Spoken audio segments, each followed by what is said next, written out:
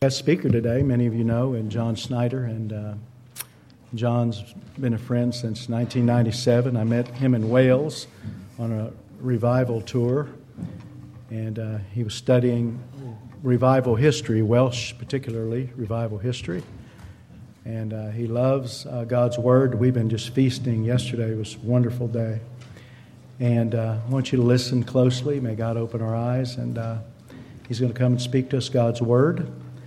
And, the Bible says faith comes by hearing and hearing by the Word of God. And so let's be prayerful as he comes, all right? Brother, come. Well, it's good to be here with you again. I want us to look at the Old Testament this morning together. And so if you have your Bibles, turn them to the book of 1 Kings chapter 11. And we'll get there in just a minute. I think that in spite of the many discouraging things that we can see morally in our day, I would say that we do live in a day of a particular opportunity. And strangely, I think the opportunity is born out of the fact that we live in a day where there's some very discouraging things. The shocking, mindless violence that we hear about on the news, where someone goes into a public place and shoots children and adults. The rapid moral shift in our nation, things like these lead people to ask questions that perhaps they weren't really willing to ask before. What's life really about? Is there really an answer to our problems? And often they will come then to church, and they will, or to a Christian, and they'll ask the Christian, do you have anything real and substantial that can answer these problems? And where I live in the Mid-South, where everyone is pretty much religious and everyone is pretty much Baptist, though of course there are others, it's very difficult to find someone who wouldn't claim to be religious. But I find that even where I live in a very traditional area, men and women are willing to ask some hard questions and to find the answers. Some of them are willing to do away with traditions that they've grown up with in religion, and some of them are willing to go back and embrace older traditions that they've never embraced before. There is a window of opportunity. But as with all windows of opportunity, if we think beyond ourselves, me, my wife, my children, how we're doing today, if we think beyond just my soul, and am I a Christian or am I not a Christian? If we think even beyond these walls, how is our church doing? Are we growing? Are we a people that are happy in the Lord? But if we kind of back up from our own scene and get some freedom to see the bigger picture, I want you to understand that the window of opportunity is quickly closing. And culturally, people who once perhaps were shocked and willing to ask Christians, what does all of this mean? What do you think about all of this?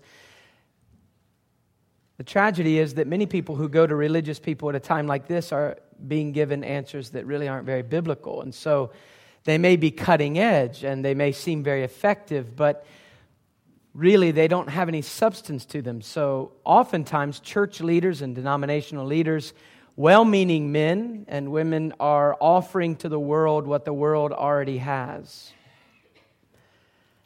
And after people try these solutions that don't really work, that really aren't anything different than what they already have, then their response to us from that point forward is, well, I've already tried Christianity and it didn't work for me. And it's then very difficult to speak to them after that. I want us to be very clear about life. You and I, we exist for God. This church does not exist for itself. It exists for God. And God does not exist for you.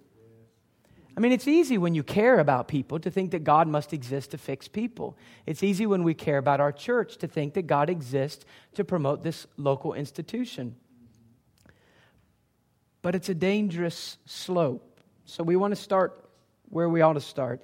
We exist for God. If you are to lift up the honor of God in your moment of opportunity in our day, in your area of the world, then you're going to have to be very careful to really think through some things that we're going to look at this morning. We're going to look at the tale of 4 kings. This weekend, those of you that have come to the meetings, you know that we've been looking at what a person thinks about God and how that affects the way they make choices for good or for ill. We looked at 2 positive examples in the life of Moses and Paul, and then we saw a warning from the life of King Saul. This morning, it's another warning. It's a warning from the history of Israel, particularly 4 men: Solomon, Rehoboam, Jeroboam, and Asa. Now, that's a lot of history. That's a lot of Bible verses. And so I want to tell you that although I'm not a short talker, I do not intend for us to try to exhaust the passages, because we would just exhaust you, and so we're only going to hit the high points. But each of these men live in a time, and they've been given a position of trust from God, that the choices that they make set the course for the nation for generations to come. These are those extraordinary turning points in history. And what they think of God, which is shown in how they make their choices, is so critical. And what you think of God and the choices you as a church make now, at this point in history, equally critical. Well, let's look at these kings. Now, we're going to look at really 3 of them are not very encouraging, and 1 is very encouraging. So the first is King Solomon, and that brings us to 1 Kings chapter 11. Solomon is now an old man, and we're going to be reading portions of the Bible, so stick with me. All right, don't let me lose you. I'm reading from the New King James Version. 1 Kings chapter 11, verse 1 through verse 13. This is the end of Solomon's life. Listen to what the Bible tells us. But King Solomon loved many foreign women, as well as the daughter of Pharaoh, women of the Moabites, Ammonites, Edomites, Sidonians, and Hittites, from the nations of whom the Lord had said to the children of Israel, "You shall not intermarry with them, nor they with you. Surely they will turn away your hearts after other gods." Solomon clung to these in love. And he had 700 wives, princesses, and 300 concubines, and his wives turned away his heart. For it was so that when Solomon was old, that his wives turned his heart after other gods, and his heart was not loyal to the Lord his God, as was the heart of his father David. For Solomon went after Ashtaroth, the goddess of the Sidonians, and after Milcom, the abomination of the Ammonites. Solomon did evil in the sight of the Lord, and he did not fully follow the Lord, as did his father David. Then Solomon built a high place for Chemosh, the abomination of Moab, on the hill that is east of Jerusalem, and for Molech, the abomination of the people of Ammon. And he did likewise for all his foreign wives who burned incense and sacrificed to their gods.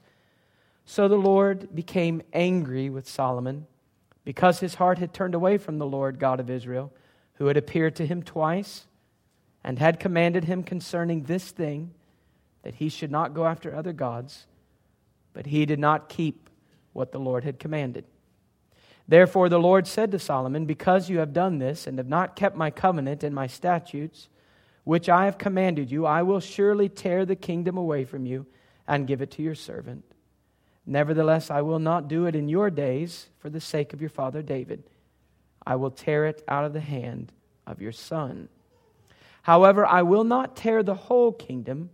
I will give one tribe to your son, for the sake of my servant David, and for the sake of Jerusalem, which I have chosen."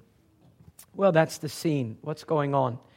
Solomon, in his older years, after so many political marriages, his heart has been turned away from the Lord.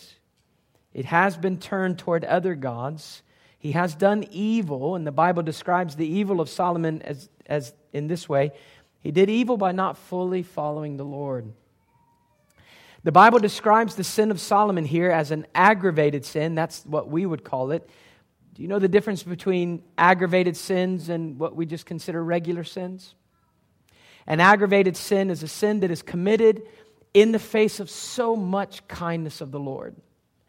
So Solomon, the Bible says, was visited twice by the Lord. That's pretty extraordinary. And not only that, but God particularly instructed Solomon about this very thing. Do not give your heart to the gods of the nations around you.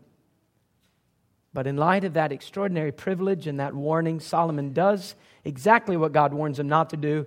So you know the account that God promises to take Israel and to divide it into two, the northern 10 tribes and the southern tribe of Judah. And the northern 10 will be given to someone else, and the southern tribe of Judah will stay with the line of David. That's the first king. Let's look at the second king this morning, and that's Solomon's son. His name is Rehoboam. Now, Rehoboam, and the next one we're going to look at, Jeroboam. All right, now that gets tricky, doesn't it?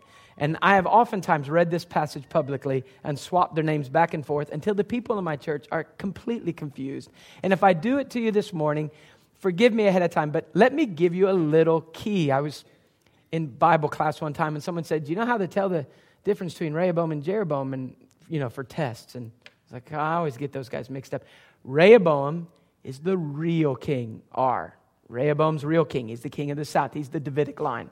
Jeroboam is for the north. Now, what about Rehoboam?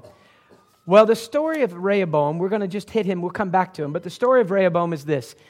Solomon has built an amazing nation.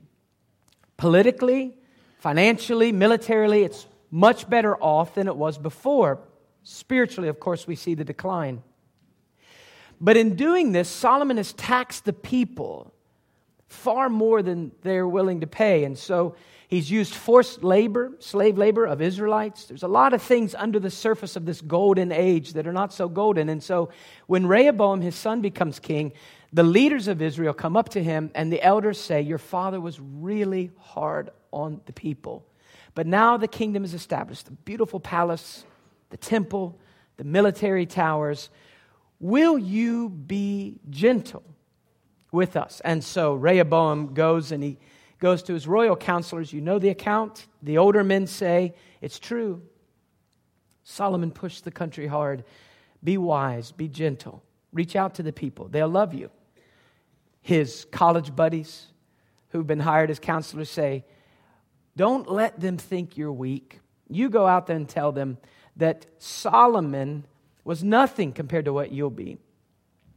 He drove them with whips. You'll use scorpions. So he goes out and he takes the advice of the young men, and his harsh words lead to the division of the country. So the 10 tribes say, you can keep the Davidic line, and you can keep Jerusalem and Judah. We're done with David's dynasty. And now, but under the surface, what's happening? In 1 Kings 12, verse 15, we read this. So the king did not listen to the people, for the turn of events was from the Lord, that he might fulfill his word. So what has happened? It is not the arrogance of young counselors and the stupidity of Rehoboam that really is behind what's just happened. What's really behind it is that God has already told Solomon, I will take the nation from your son because you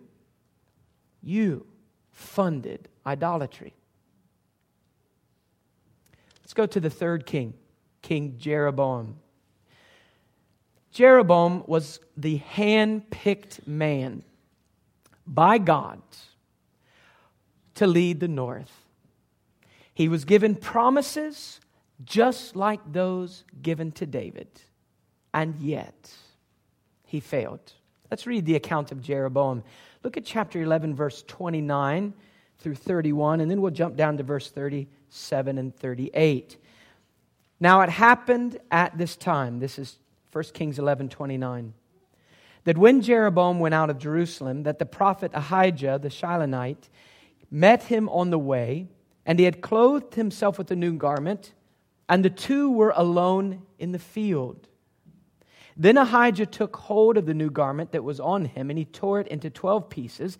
And he said to Jeroboam, take for yourself 10 pieces, for thus says the Lord, the God of Israel, behold, I will tear the kingdom out of the hand of Solomon, and will give 10 tribes to you.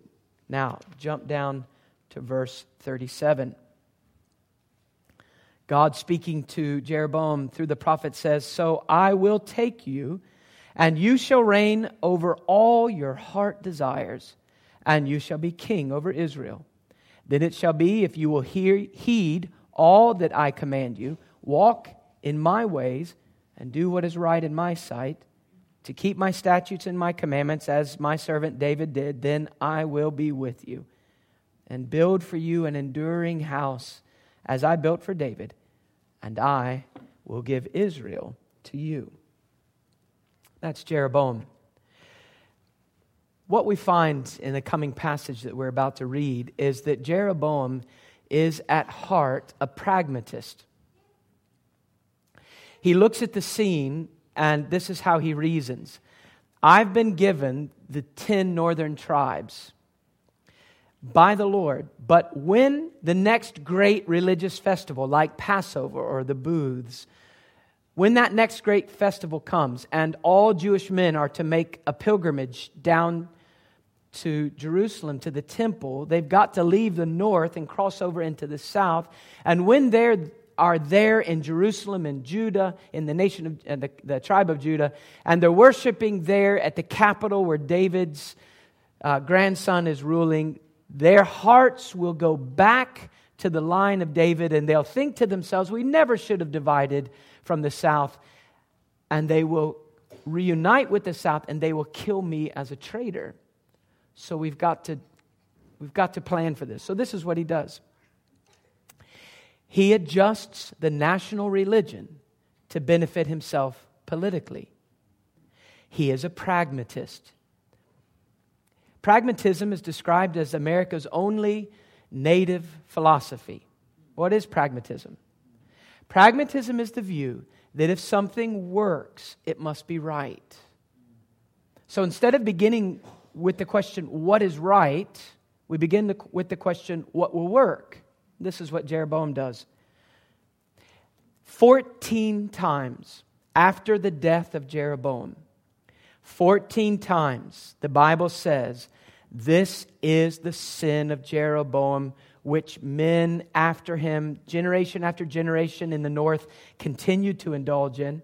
And this is the sin which the Scripture describes as being the sin that is responsible for the destruction of the northern 10 tribes by the Assyrians. Let me read you from 2 Kings. Let me just read you this. It says, then Jeroboam drove Israel from following the Lord, and he made them commit a great sin.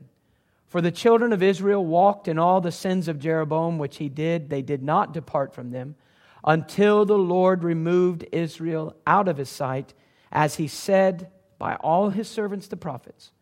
So Israel was carried away from their own land to Assyria, as it is this day. So whatever this sin of Jeroboam is, which grew out of his pragmatism, it leads to the destruction of Israel years later. Well, let's look at the sin of Jeroboam and be careful in our understanding. 1 Kings chapter 12, verse 25 to the end of the chapter. Then Jeroboam built Shechem in the mountains of Ephraim and dwelt there. Also he went out from there and built Penuel. And Jeroboam said in his heart, now the kingdom may return to the house of David. If these people go up to offer sacrifices in the house of the Lord at Jerusalem, then the heart of this people will turn back to the Lord, Rehoboam, king of Judah, and they will kill me and go back to Rehoboam, king of Judah. Therefore the king asked advice, and he made 2 calves of gold and said to the people, it's too much for you to go up to Jerusalem. Here are your gods, O Israel, which brought you up from the land of Egypt. And he set one in Bethel, and the other he put in Dan. Now this thing became a sin, for the people went to worship before the one as far as Dan. He made shrines on the high places and made priests from every class of people who were not of the sons of Levi. Jeroboam ordained a feast on the 15th day of the 8th month, like the feast that was in Judah, and offered sacrifices on the altar. So he did at Bethel, sacrificing to the calves that he had made. And at Bethel he installed the priests of the high places which he had made. So he made offerings on the altar which he had made at Bethel on the 15th day of the 8th month, in the month which he had devised in his own heart. And he ordained a feast for the children of Israel and offered sacrifices on the altar and burnt incense. That describes the sin of Jeroboam. Now, let's kind of pull that apart because it's going to be important for us. What Jeroboam does in adjusting religion is this. Number one, he fashions or refashions God in a way that is culturally acceptable. They don't feel comfortable with a God they can't see, they can't point to. When people in the other nations say, so what's your God like? What's he look like? Israel has to say, well, we don't know. We've never seen him. Never seen him. Never seen your God. Well, we see our God every morning. We have a statue of him in the back of the house, and the family has our morning devotions there.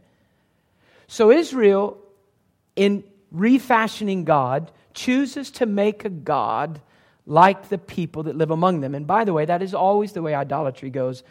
Israel does not make Chinese gods. They make gods that look like the people that live right around them. And when you make an idol, you don't make Chinese gods and you don't make golden calves. We make American idols. Now, he makes God into a form that is culturally easier to get along with. Second, he creates a form of worship for this God that is convenient for people. He sets up 2 rival worship centers and then a number of lesser centers on what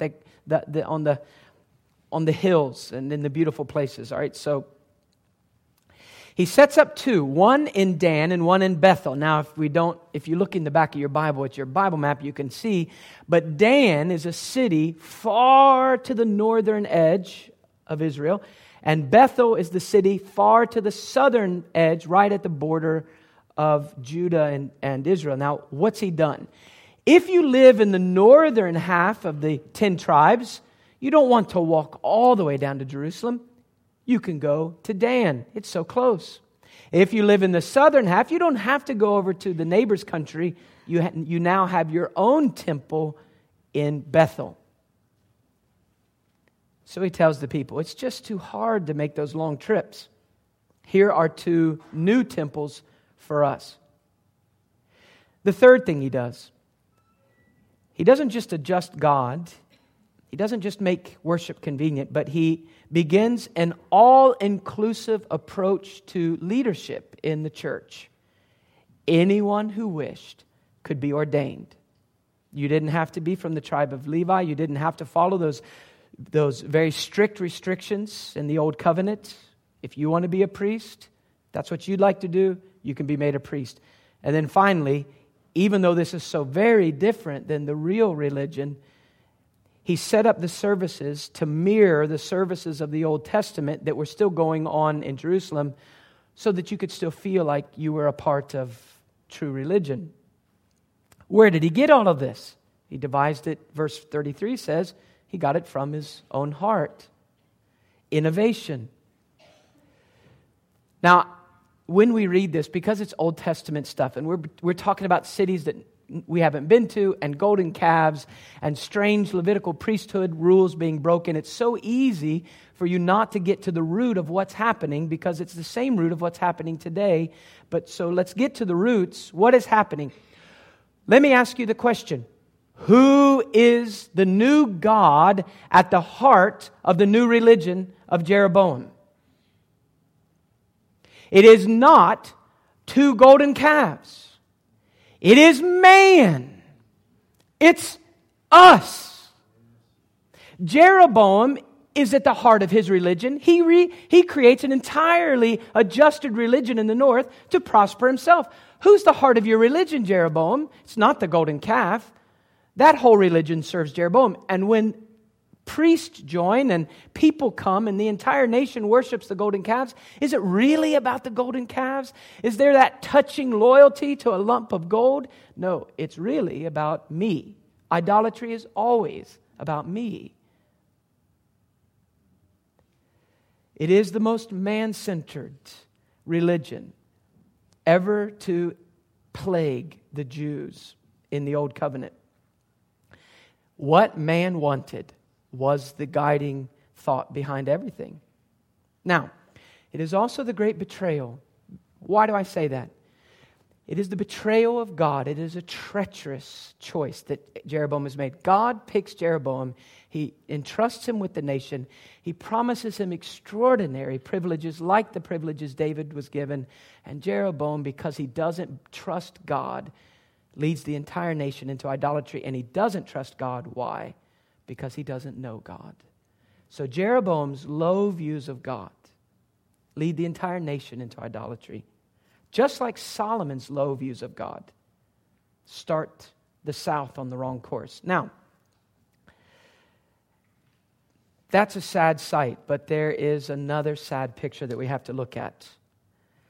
Let's go back to the king of the South, Rehoboam, where they have not started the worship of these golden calves. And let's look at the missed opportunity there. Now, for that, we need to turn to the book of 2 Chronicles, which is the parallel account of what we've been reading, but it adds some information that we don't find in the Kings. 2 Chronicles. Can you imagine being in the time of Jeroboam, just being a person when this happened? You're a Jew, and you know all the promises God has made to the 12 tribes, starting way back with Abraham, and then the Exodus and Moses, and God has brought you here. We've had King Saul, we've had King David, we've had King Solomon. You have the temple, you have the mercy seat, you have the glory of God dwelling in that building. And then, to your amazement, somehow something's gone wrong and the people of God are divided. This time of upheaval and questions, it is a particular opportunity for Rehoboam to point the people back to God. What do we read that happens? Well, let's look closely at what Rehoboam does. In chapter 11 of 2 Chronicles, in verse 13 through 17, we find a really bright spot. What we find here is that the Levites, the Levitical priests, who live up north in the 10 tribes throughout the land, will have nothing to do with the golden calves, and so they decide to leave everything behind and immigrate south to be where God, the true God, is still worshipped. Not only that, all the people in the north who set their hearts to seek the living God, when they see the golden calves are now going to be the national religion, when they see the true preachers leave the land, they pack up and they go south as well. Look at verse 13. And from all their territories, the priests and the Levites who were in all Israel took their stand with him. For the Levites left their common lands. The stand, by the way, is taken with Rehoboam. They left their common lands and their possessions and came to Judah and Jerusalem, for Jeroboam and his sons had rejected them from serving as priests to the Lord. Then he appointed for himself priests for the high places, for the demons, and for the calf idols which he had made. And after the Levites left, those from all the tribes of Israel, such as set their heart to seek the Lord God of Israel, came to Jerusalem to sacrifice to the Lord God of their fathers. So they strengthened the kingdom of Judah and made Rehoboam the son of Solomon strong for 3 years, because they walked in the way of David and Solomon for 3 years. So what do we have? When the north declines into idolatry and the south still has its face set toward the living God, the ministers and those who set their heart on the Lord go south. They strengthened Jeroboam for 3 years. Why just 3 years? Well, we read it this morning in chapter 12, verse 1. When Rehoboam had established the kingdom and strengthened himself, he forsook the law of the Lord and all Israel with him. What we find is, in the 5th year of Jeroboam, God sends the Egyptian Pharaoh Shishak to punish Judah. They beat Judah. They put Judah under the Egyptian thumb, and Judah has to pay yearly tribute. God doesn't let Judah be utterly destroyed, but God lets Judah feel the bitterness of living for a king other than him. What we find is this: the people move from the north to the south, and after a few years, even Rehoboam departs from the Lord. Now, God describes the life of Rehoboam the king in verse 14. Look at how God describes Rehoboam. And he did evil because he did not prepare his heart to seek the Lord. Is that your definition of evil at church here? Would you say, now that person is an evil person? I mean, really, that's not very nice to go around doing. So I'm not suggesting you start that. What is evil? What's evil? What's evil here? What do you consider evil? What does God consider evil? Have you ever thought that God considers every church member an evil church member who will not prepare their heart to seek the Lord? Who just kind of half-heartedly follows the leadership?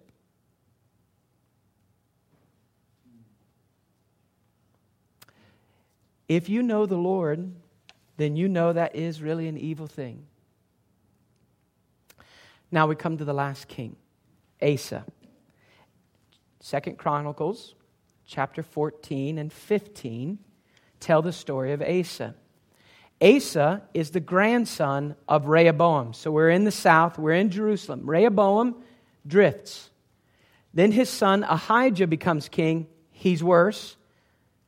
The nation is, by the time we reach the grandson of Rehoboam, or the great-grandson of Solomon, the entire nation of Judah to the south is now involved in idolatry. There's idols everywhere. But strangely, this grandson, Asa, though he becomes a king when he's still young, he, unlike his dad, unlike his grandfather, Rehoboam, he sets his heart as a young man to seek the Lord. And he leads the nation in a period of repentance and removing idolatry. And so in chapters 14 and 15, we don't have time to read chapter 14, the Lord is so pleased with Asa that he blesses him, and the entire southern half of Israel, Judah, experiences a season of real peace and prosperity. Then an Ethiopian army comes up against them with 1 million soldiers. There's no way that Judah can match that number. Asa cries out to the Lord and says, "You know we have sought you. You know that we have turned our faces away from the idol. God, no one helps helpless people like you do. Help us." And God delivers them from the Egyptian army. And not only do they destroy the Egyptian army, but they bring back all this wealth and loot from the battle. And while they're coming back, God sends a prophet, Azariah, the son of Oded, to meet Asa on his way back. And he says some things to him that are very important. Let's read them in chapter 15, verse 1 through verse 7. Now the Spirit of God came upon Azariah, the son of Oded, and he went out to meet Asa and said to him, "Hear me, Asa, and all Judah and Benjamin. The Lord is with you while you are with him. If you seek him, he will be found by you. But if you forsake him, he will forsake you. For a long time, Israel has been without the true God, without a teaching priest, and without law. But when in their trouble they turned to the Lord God of Israel and sought him, he was found by them. And in those times there was no peace to the one who went out, and nor to the one who came in, but great turmoil was on all the inhabitants of the lands. So nation was destroyed by nation, and city by city, for God troubled them with great adversity. But you, be strong, and do not let your hands be weak, for your work shall be rewarded." Well, what's going on? Well, Asa is confronted by the prophet, and this is the basic message. Remember the bad old days. We just never hear sermons like that because we're not really in the good old days right now. We feel like perhaps we can remember better days. So There's a very great difference between Asa's day and ours. God has given Asa such an extraordinary enabling, and God has given the nation a real period of reformation. So God can say to them what He can't say to us, remember the battle days. Now, what about the battle days? Do you remember the days when Israel was far from the Lord? The living God was not worshipped among us. This is in the time of his father and grandfather. There weren't priests that you could trust to speak the truth. We didn't live by the law of God, and it was a dangerous place to live. People that went out and people that came in found it not safe. But you've led the people to seek the Lord, and there's been a great reformation. Second part of the message, don't stop now. There's still a lot to do. Try to reform a nation. Try to reform your house. You say to your spouse, I think we ought to love the Lord more. I think we ought to follow Him fully. And so I have a list of 13 things that I think you could do better. Or your children. It's hard enough to deal with the little idols that hide in the corners of my heart. Imagine trying to lead a nation of hundreds of thousands of millions of people, and all of them have been slipping into this idolatry. And there may be idols out in the woods, there may be idols in the bedroom. And so the prophet says to him, it's not done yet. You haven't really finished the work, so continue. Don't let your hands grow tired. God will honor this. Well, the reform is continued. And in verses 10 and following, let's look at verse 12 and to 15. We find the ultimate result. He gathers together. He continues the reform. Now listen, he continues the reform in Judah. But Asa has conquered some lands that aren't in Judah, all right? He's taken over some property in the north. He's taken over some other countries, some property in other countries, and they're worshiping pagan idols. So Asa deals with the idolatry in Judah, and then he sends his armies and says, go into the other areas where we presently control and make sure that you deal with the idolatry there as well, even though they're not in our nation. And then other people come down and join. Then the whole nation gathers together and enters into a covenant, verse 12 says, to seek the Lord God of their fathers with all their heart and with all their soul. And whoever would not seek the Lord God of Israel was put to death, whether small or great, man or woman. Then they took an oath before the Lord with a loud voice, with shouting and trumpets and ram's horns. And all Judah rejoiced at the oath, for they had sworn with all their heart and sought Him with all their soul. And He was found by them, and the Lord gave them rest all around. It's a great national revival. He was found by them. Well, that's the account of the four kings. Now, let's think of a couple of applications for today, because that just doesn't look much like Kansas to me. Or does it? Let me give you a couple of lessons, applications. First application is this. Never in religion is a good start enough. Solomon had a good start, but he ended poorly. Now, Solomon is not in hell.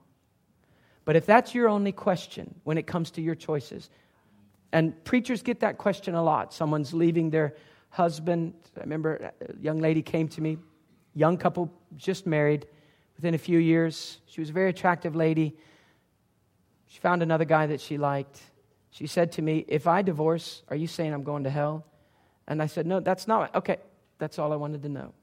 And so the rest of the conversation, though I talked a long time, her ears closed over and she just glazed over, and she didn't care what I said.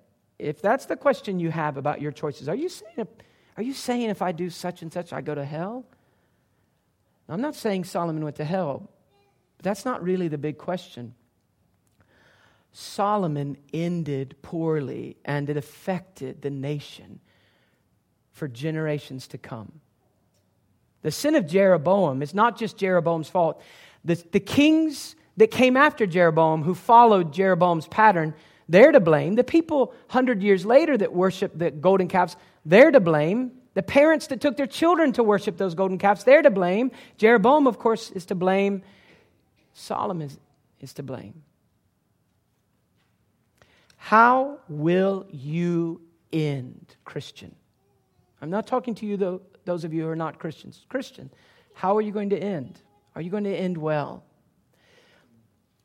When my family and I came back from Great Britain, and I'm not a Southerner, all right? I grew up in Ohio. I've tried to straighten Tony out about this Civil War stuff, but he just won't listen to me. It's hard to sleep in the basement when every picture down there is a rebel general. And I ran on the treadmill the other day. I ran really fast. Every person here is a rebel general. And so I went over to the chessboard where it had the Yankees and, the Confederates and the Union troops on this chessboard, and I knocked General Lee over. So I'm sorry if you're a General Lee fan, and I was kind of hoping it would help Tony, but it hasn't yet. Now, when we came back from Great Britain, I thought surely I would not end up in the South. My wife is a Southerner, but we did, in a little town. And there were a group of hungry people scattered throughout some different churches, primarily in one. And when I preached in the town, they said to me, can we start a church based on the kind of things that you're saying about Christ? I prayed about it. I felt so clear that was what I needed to do, even though the town was full of churches. The man that really was the main elder and helper, he recently passed away. Such a godly man. He was in his 50s when I met him, and this is what he said to me. He said, I have been the chairman of deacons for 20 years at the largest church in town. For 20 years, we have tried, some of us within the deacon body, to move the church to a more biblical place. But every time we get close, there's a vote, and the power families come in, and we're voted down. He said, I do not have 25 more years to waste trying to build sandcastles. Church, how will you finish? Mom, Dad, how will you finish? When we filmed for the study, Behold Your God, we ended up in Europe a lot and some in the New England area. Every place we went, I cannot think of one exception. Every place we went was a monument to a great work of God in the past, and every one of them was a picture of the destruction of sin. Every one of them had finished poorly. Every one of them had departed from God. Every one of them. What a contrast. We build statues to the great saints, Jonathan Edwards, whoever. And the church that he pastored is now a Rainbow Church. And when I was sitting at a coffee shop across from his church, Rainbow Church meaning homosexual, gay, lesbian, whatever, that's Jonathan Edwards' church now. So I'm sitting in a coffee shop in the morning before we were go to film at that location, and trying to read over my notes. I'm so nervous. And there was a man, a professor from a college in the area, sitting with a Muslim young man who was over in the States to go to school, and he was talking to me. He says, look, I'm a Christian, you're Muslim. So I kind of perked up, so I'm eating breakfast like this. And he says, listen, read the Bible. I read the Quran. Read the Bible. Now don't believe these people that say that Christ is the only way. He's one of the ways. But I want you to be acquainted with that. And he spent the rest of the time explaining to the Muslim, in my opinion, why there's no reason for him to risk any alienation in his culture by becoming a Christian, because Jesus Christ is not essential at all. And I wanted to turn around and say to him, shut up. Look, to the Muslim, if you're going to be a Muslim, be a real Muslim, but don't be this kind of guy who says nothing is real and everything's okay. So either be a Muslim and hate Jesus Christ or be a Christian, but this guy's a liar. Every place we went, the monuments built to God's work in the past stood in sharp contrast with the present idolatry of man's heart. How will you end? There's a building program coming up, right? Giving a lot of money. How do you guarantee that the people that use that building in 40 years will not be lying about Jesus Christ? Doesn't it ever bother you? What if you're funding a future idol center? How will you end? The choices you make now will affect that. Solomon's heart went after other gods because it got soft, and the affection he felt for his wives led him away from the Lord. Now, Solomon had a lot of wives and a lot of concubines. That's a lot of pressure. What will it take for you? It won't take 700 wives, would it? What does it take to turn your heart away from the Lord as a church? The thought that if we make a few decisions differently, we'll grow? Is that all it takes? What about as a parent? How many parents, when their children are little and running around their knees and wearing them out, how many parents are so clear and bold that we will follow the Lord all the way to the end? But when the children are in their 20s and 30s and they're going through divorces and the kids come back to mom and dad and mom and dad know, you dare not say what you know ought to be said at this point. Your children are brokenhearted. They're making wrong choices. Will you say the right thing in love? Or will you adjust your view of God to fit your children's present behavior? It's a rare thing for a parent, brokenhearted over a divorcing son or daughter, who can in love say to them, this is what God thinks. And I would risk my friendship with my own child to love you enough to tell you. What would it take for you? Solomon, it took a lot of wives, and he missed his opportunity, and the consequences were terrible. What will be the consequences if you don't finish well? Mom or dad or church? Now, I think it ought to terrify us in a way because, let me put it this way, how many Christians in their 70s or early 80s do you know who are following the Lord more earnestly now in their retirement years than ever they did when they were young? An old, earnest believer is a rare, precious thing. Most cool as they get older.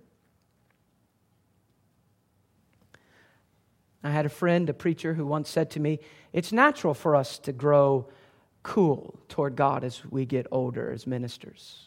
Why? I know it feels that way, but why? What's the message we send to people if when we hit retirement age, our devotion for the Lord lessens and cools rather than strengthens? When I'm 40 and I love the Lord less than when I was 30, I read my Bible less, I show up to the meetings less, I just find it harder to do the things that once I yearned to do. What's the message I say to people? The more you know God, the less impressive He is. But for an older saint to go all the way to the end, ever increasing until they close their eyes here and open them on Christ, you just can't preach a sermon like that from the pulpit. Nobody cares what preachers say, but people will remember that so-and-so died well. We've had many people converted in the little church I pastor, and real new birth is very beneficial to the body, isn't it? You see people really changed, and every Christian's benefited. But listen, a glorious, godly death is a great sanctifier in a church.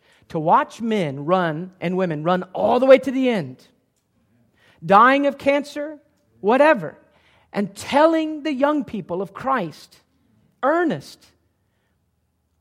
I have seen the young people in the church converted because ministers in their 60s who are dying of cancer who attend the church went all the way to the end, so happy in Christ. How will you end? Solomon ended poorly. Second application. So not only is a good start never enough in Christianity, but second, do not mistake idolatry by looking for something that looks like a golden calf. The most common form of idolatry where you and I live is probably occurring on Sunday mornings. Now that sounds like a Paul Washer statement, right? That sounds like I ought to yell it at you. I'm not nearly big enough to yell like Paul Washer, but do you think I exaggerate? Would you describe Jeroboam's new worship, new system of religion as idolatrous, or just a different version of the true worship of God? Well, surely you would describe it as idolatrous. What did he do? He adjusted God, he made religion convenient, and he was inclusive and tolerant so that anybody that wanted to take leadership could do it regardless of what God said. I want to ask you how that's any different than what is generally accepted as evangelicalism today. Have we adjusted God? Because it's not golden calves that are the big problem. Have we adjusted God so that culturally people can be more at ease with Him? When I go to Christian bookstores and see the titles of the books and read the table of contents, and then I walk over into the t-shirt section, and then I walk over into the DVD section and the CDs, I ask myself this: would an angel who had been in the presence of the unapproachably glorious God come down from heaven and go through this bookstore and recognize who they're talking about? Or would he say to himself, this is a different God than I know? We've adjusted God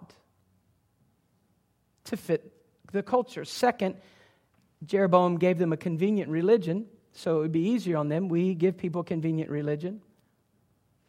When we have a prayer meeting in the church and nobody comes to it, the preacher says maybe it was too early, so he makes it an hour later and nobody comes to it, so he says maybe we should have donuts. And then you have men's prayer breakfast. It's all breakfast. It's not much prayer. Listen, I know of a church that has the Lord's Supper with a drive-through window. So in case you couldn't make it to church that day, you could drive through and you get the Lord's Supper like you would at McDonald's get your sandwich. How are we any different than Jeroboam in America? What about an all-inclusive leadership? Well, we know that denominations, now not the Southern Baptist, but other denominations are really rocking and reeling and dividing over questions of, should a woman be a pastor? Was Paul really saying that women shouldn't be in those leadership positions? Or is that just a wrong interpretation? Or others would say, was Paul only speaking to the culture that day and that doesn't apply to us? Then there are other denominations that are struggling with the question of homosexuality. Should a homosexual be a priest or a preacher? Now, if you are in a conservative church, in a conservative denomination, you find it very easy to answer those questions and to toss boulders over at your fellow churches and say, I can't believe you even go to that church. Do you know what your denomination is talking about? They're talking about letting homosexuals be pastors, and we would never do that. Listen, we have for so long, Southern Baptist churches, we have made every man who attends church with any regularity, or every man who is a banker or a wealthy businessman, has been made a deacon so that he'll be supportive of what we're doing, regardless of whether he ever fit the requirements that Paul gave. If you're young and attractive and can grow a goatee, like Starbucks, and have a laptop, an Apple, no non-Apple people are allowed to apply, you can be a youth director. But no one asks you, tell me about your walk with the Lord. No, I mean, tell me about your walk with the Lord.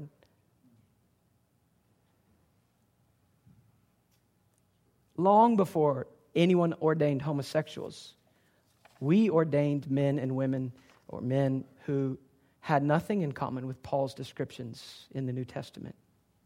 How are we any different than Jeroboam? We have become all-inclusive. Now remember, who's at the heart of that religion? It's not a golden calf. It's us. I want to be a church leader. So I go to my pastor and say, I feel like I have gifts. People tell me this all the time. I feel like I have gifts. I say, well, good. And then they stare at me. I think, oh, you mean you'd like to be put into a position of leadership? Well, let us watch your life for a while. Then they leave. Recently, I was shown a video clip by a young man who was in one of the fastest growing, what I call kind of cool, young, and restless churches, where the doctrine sounds really good on paper, but the approach to worship's really very different. And the man was showing me a clip, and this is a clip sent into the church as an advertisement for a man looking for the position of the head worship leader of this 5-campus church, all right? Mega church, cutting edge, The pastor writes a lot of books about how to do church. He's a nice guy, and he does a lot of great things. So someone is sending him their resume. But, forget the resume. You just send it on your iPhone. So it shows the guy playing his guitar, and he's kind of staring off, and he's in his blue jeans, and he's got his soul patch. Now, look, someone showed that to me, and I thought, well, so what? I mean, you don't have to dress like I do. You don't have to have a full beard or no beard. I mean, that's nothing. But then they showed what was going on. He was looking up, and from this, it was a big multi-purpose building like a gymnasium.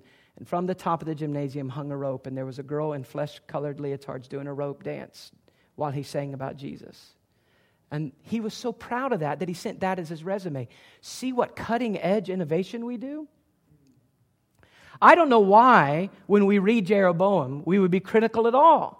We ought to make Jeroboam our patron saint. So innovative. Jeroboam, where did you get that? Do you think Jeroboam's church numbers dropped when he invented this? They skyrocketed. Why, religion is now a religion around a God that we feel comfortable with. It's convenient. We don't have to travel so far. You can be a leader. God is here so that you can use Him for your talents, which is what that girl was doing. I have talents. I would like to use God as my stage to display my talent. I can just imagine the mother coming to the pastor saying, "Preacher, my daughter is an acrobatic rope dancer." I didn't know they existed, but all right. Well, she wants to use that gift for Jesus. Can she do it next Sunday? Sure. Isn't that wonderful? Well, it is if you're at Jeroboam's church. But I mean, I don't read the New Testament and think that that's probably the wisest choice.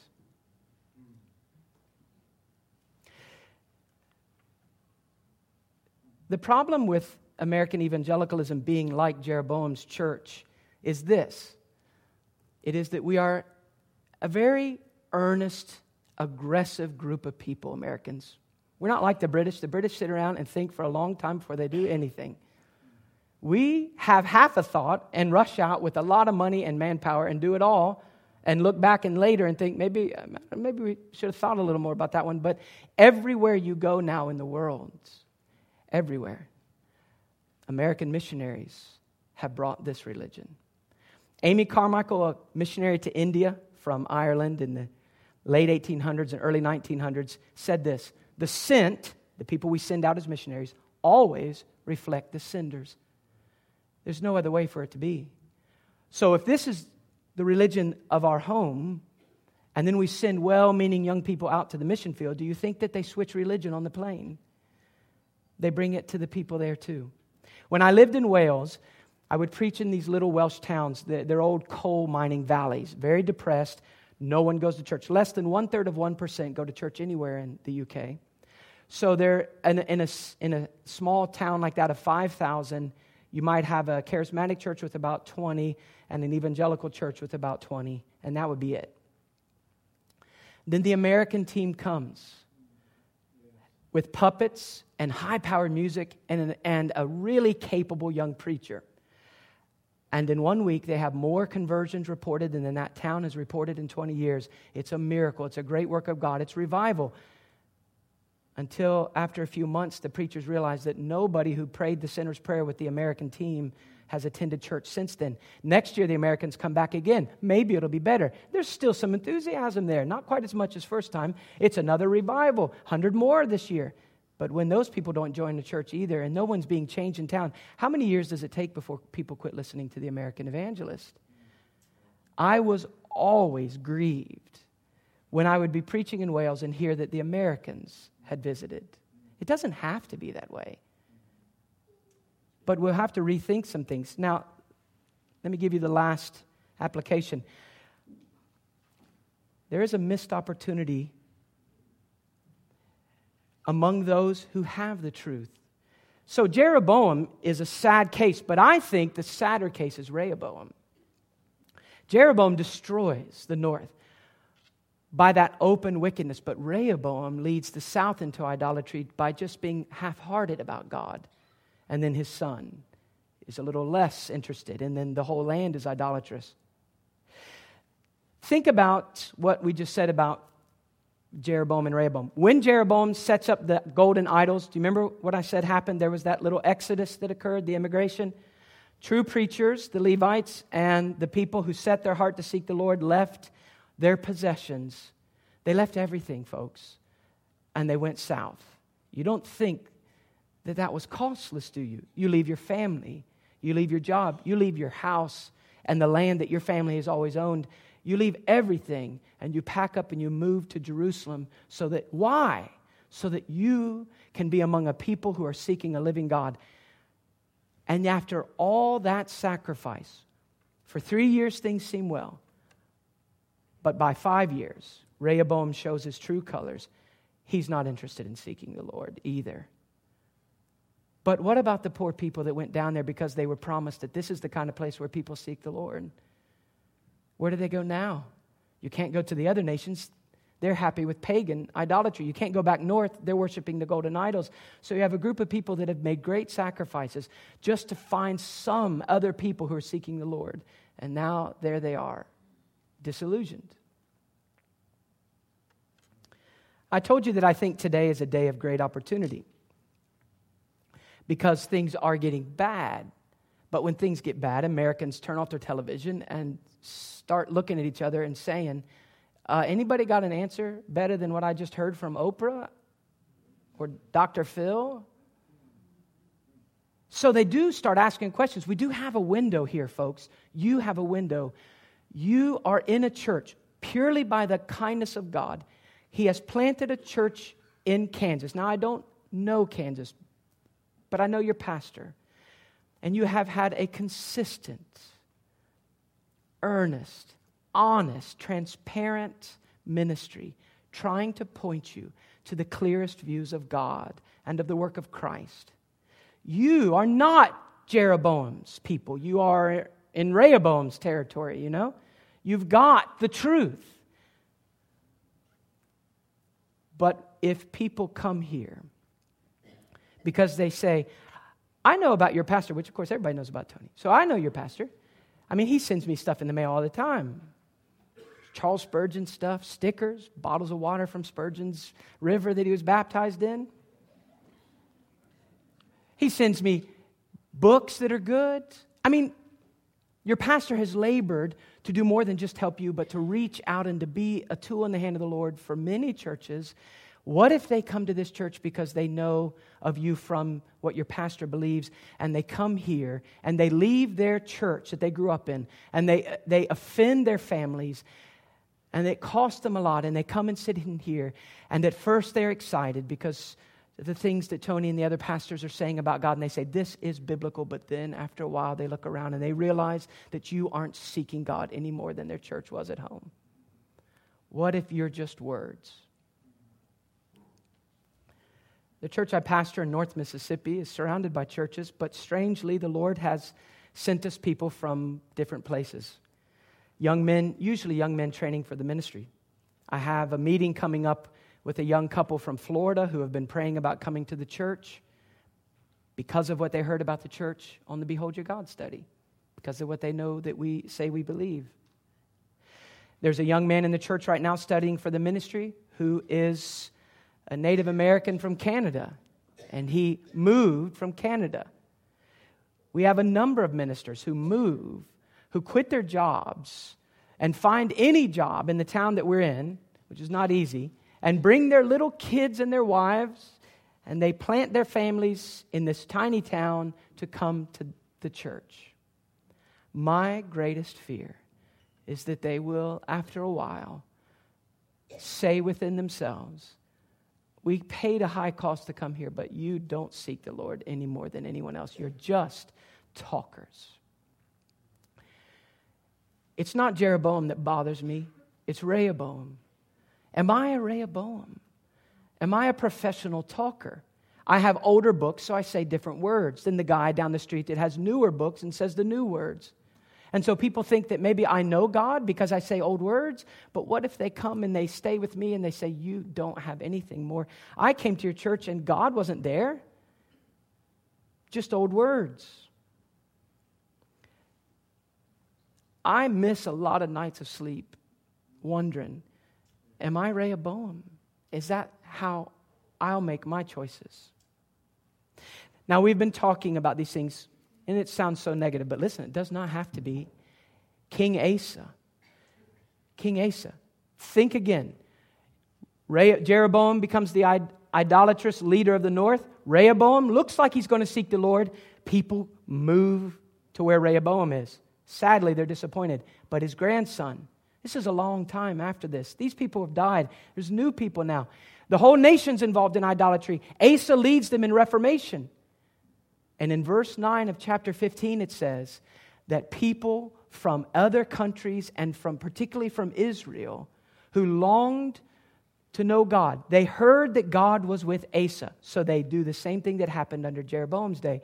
They leave everything and move to Jerusalem again. This is a whole different wave of people. But this wave, with one heart and soul, they determine to seek the Lord, and they find Him. And they're not disillusioned. That could be you, couldn't it? Why not? John Wesley, leader of the Methodists, said that religious enthusiasm, which is the old word for religious fanaticism, it doesn't mean you're really excited about Jesus, it means that you're a bit nutty. Not in a good way. You're a fanatic. Here's what religious fanaticism is, he said. Desiring the goal, but not desiring the steps that God has placed in front of us that lead to the goal. We want to be that kind of church. We want to be Asa's kind of church. We don't want to be Jeroboam. We don't want to be Rehoboam. But do you want to make the choices that are necessary to reach that goal? What's necessary? Well, the passage in 2 Chronicles 15 says they covenanted together that they would set their hearts to seek the Lord. They already had enjoyed such privileges, but now we're not going to stop short. We're going to seek the Lord, and anyone who wouldn't seek the Lord is going to be put to death. Don't do that. And with one heart they sought Him, and He let them find Him. Wouldn't that be a wonderful thing if in the future some other pastor here who's a history nut wrote about your generation and said, the church had many years blessed of the Lord, but it was in this period that they set their heart to seek the Lord. They covenanted together. They held each other accountable. And God let them find Him, and it was the beginning of a great revival. Wishing it will never be enough. Now, one last word, and that's for those of you that are not Christians. And here's what I mean. It's not that you disagree with the words on the page. It's that you hold them at what you foolishly think is a safe distance. You stiff-arm them. And you hear these things and you wonder, is it real? Could it be real? Or is it just Sunday talk? And you try to clean yourself up. And all you do is come under an unbearable weight of legalism, which you can never satisfy. What if you did just what the people in Asa's day did? I will determine that even if no one else goes with me, I will seek the Lord. I'm going to open the Bible to the Gospels, and I'm going to cry out to God, and I'm going to say to Him, if you're there, God, if this is your Son, you've got to rescue me too. Why not me, God?